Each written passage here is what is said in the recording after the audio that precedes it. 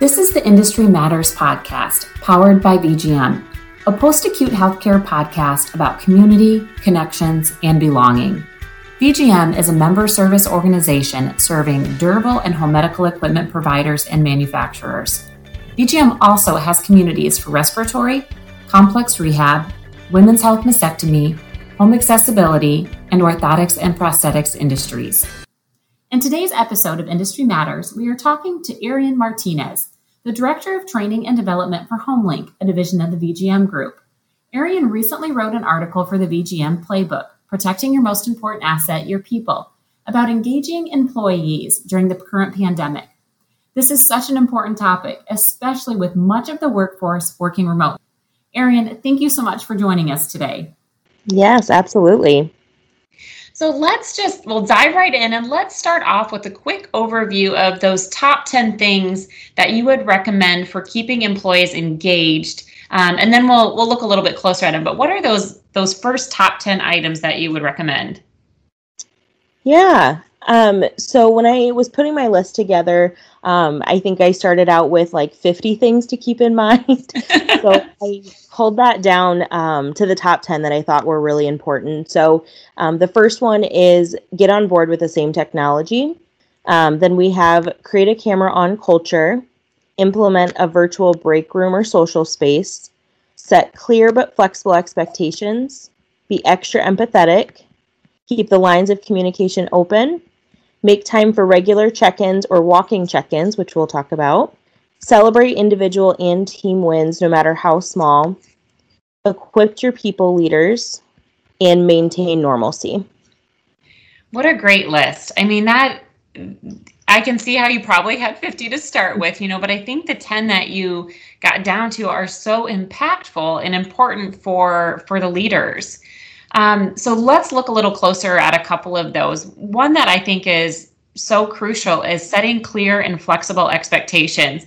And I love the fact that it's clear and flexible. So tell me a little bit how you've done this and, how you've kind of, you yourself as a leader have had to be flexible with this. Yeah, absolutely. So I think prior to the pandemic, myself included, a lot of leaders were kind of nervous with what this work from home would look like. There had been times where my staff had worked from home just because it was more convenient for them that day. And there was always just this sense of, they're not here. I can't see them. Are they okay? Do they need me? Are they working? So I think with the pandemic, it's kind of shed some light that this does work. And, we have to just trust our employees. They have to trust us as leaders that we're still going to be there to support them, even if that's virtually.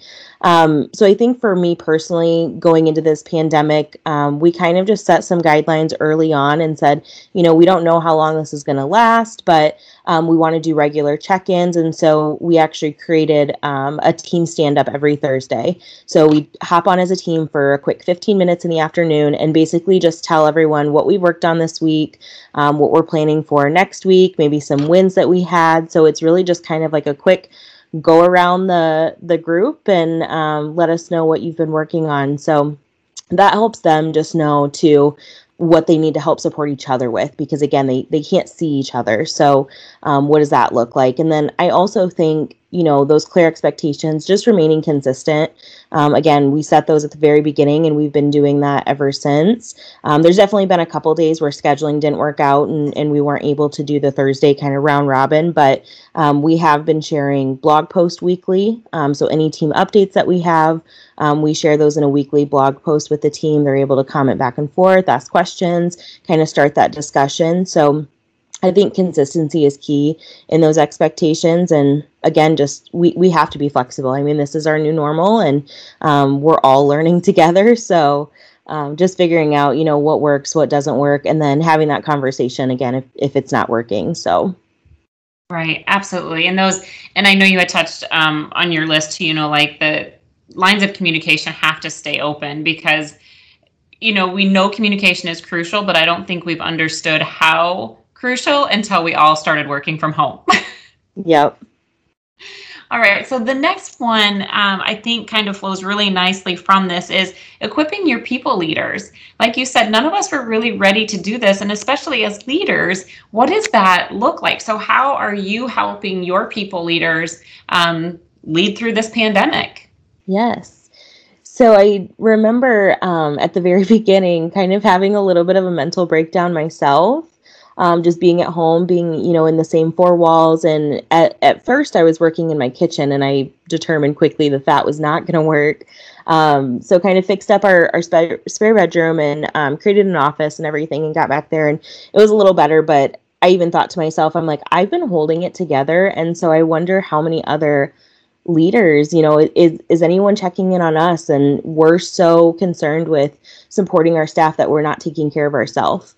So that was one thing that I was just super honest in the next team meeting I had with my leaders, and just told them like, hey, I'm not okay right now. I'm going to be pretty vulnerable. I'm going to let you know how it is and how I've been feeling. And then after that, I do feel like it kind of opened the walls a little bit, because then they started asking me how I was doing. And it was just more, it kind of broke down a barrier, because it was more of a conversation in their one-on-ones with how they're doing personally with the pandemic, not just how they're doing at work.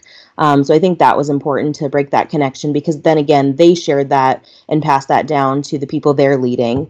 I think the other thing too was just making sure that I had resources available to them.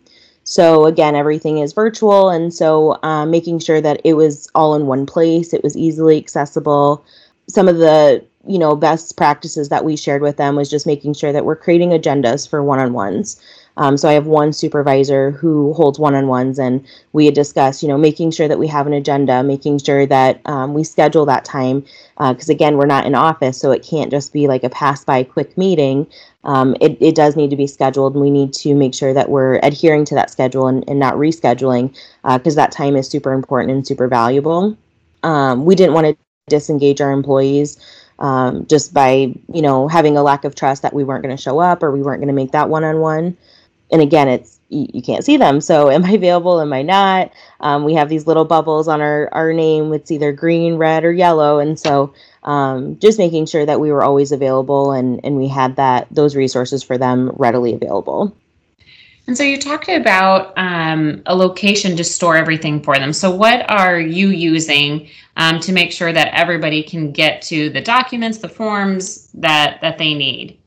Yes, so we are utilizing Microsoft Teams. So we have created a separate team for my team. And then with that, there is an automatic group SharePoint that gets created. So we store all of our documents. Our blogs are housed on our team SharePoint. I mean, literally everything is on that dang SharePoint. And so that's been super helpful, because it's all tied together.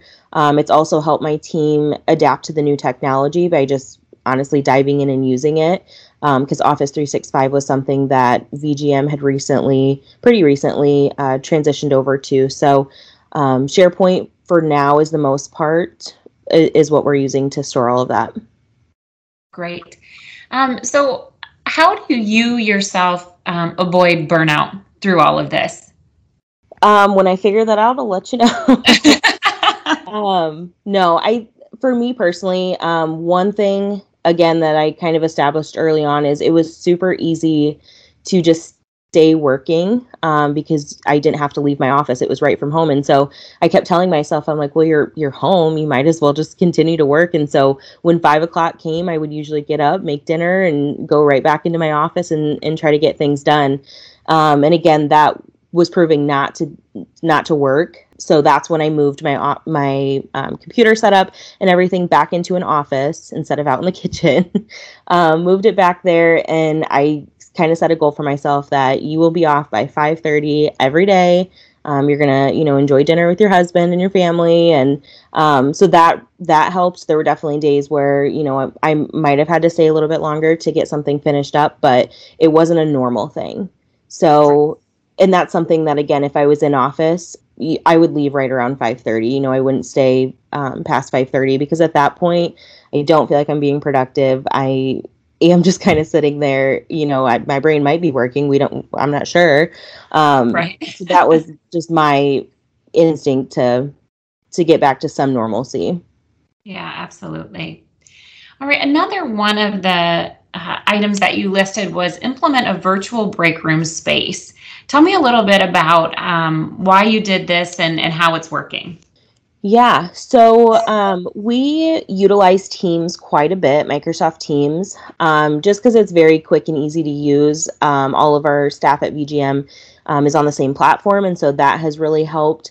So there have been times where, we've set up team meetings, but it kind of just turns into a social hour. And I think before, if we were on site in the office, that was kind of okay, let's get back on schedule, let's get back to working. Whereas now you need that, and you recognize that your employees need that. And so we talk about personal things, we talk about what we did on the weekends, and then all of a sudden it turns into an hour and we're like, okay, meeting's done. We'll send updates since we didn't get to talk about a lot of those. And so I definitely think that you need that. If you don't utilize Microsoft Teams, you can definitely use Skype for Business if that's what your company uses. Otherwise, there's another one called Slack that can be utilized for any type of virtual meetings. And it's just great, again, to have that set social space where they know they don't have to focus on work. They can just ask each other how they're doing, because we don't have that pass by. What'd you do this weekend? What are your plans for next weekend? How are the kids? Things like that. So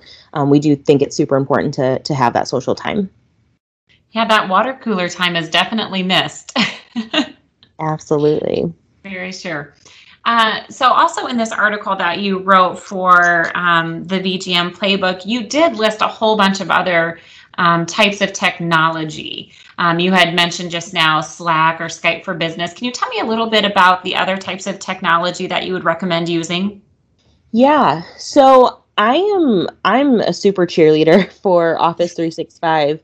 I know when we first transitioned as a company, I was a little hesitant. I was a little nervous just because there is so much that you can do with it. And so I was very overwhelmed.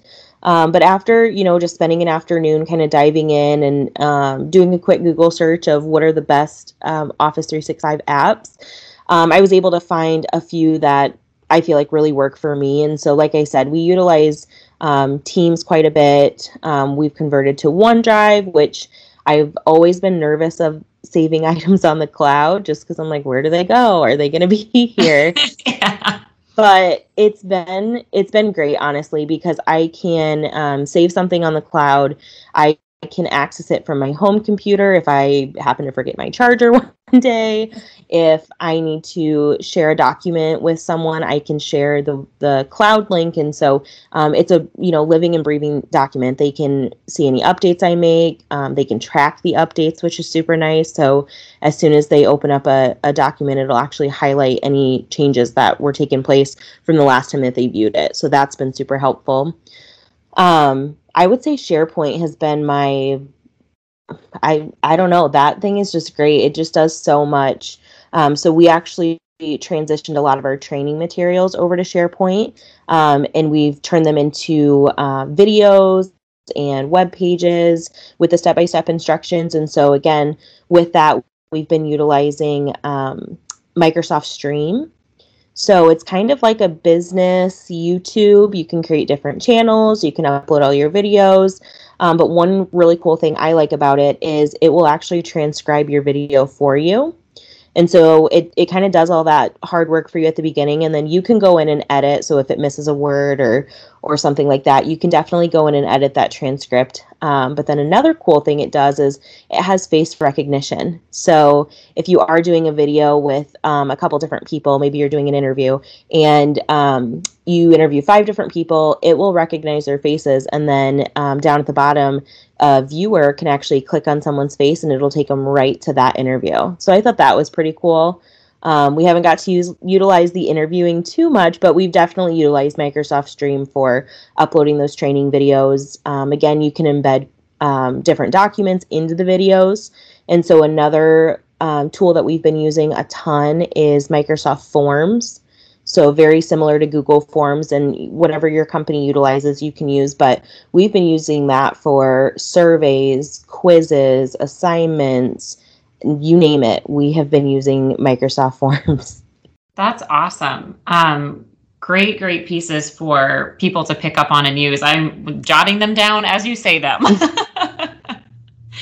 So, Arian, what has been one of your biggest takeaways as a leader during this time? I think for me personally, I have said that I need to kind of give myself some slack.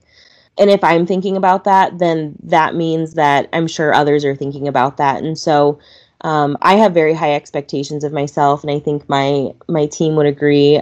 They have high expectations of themselves.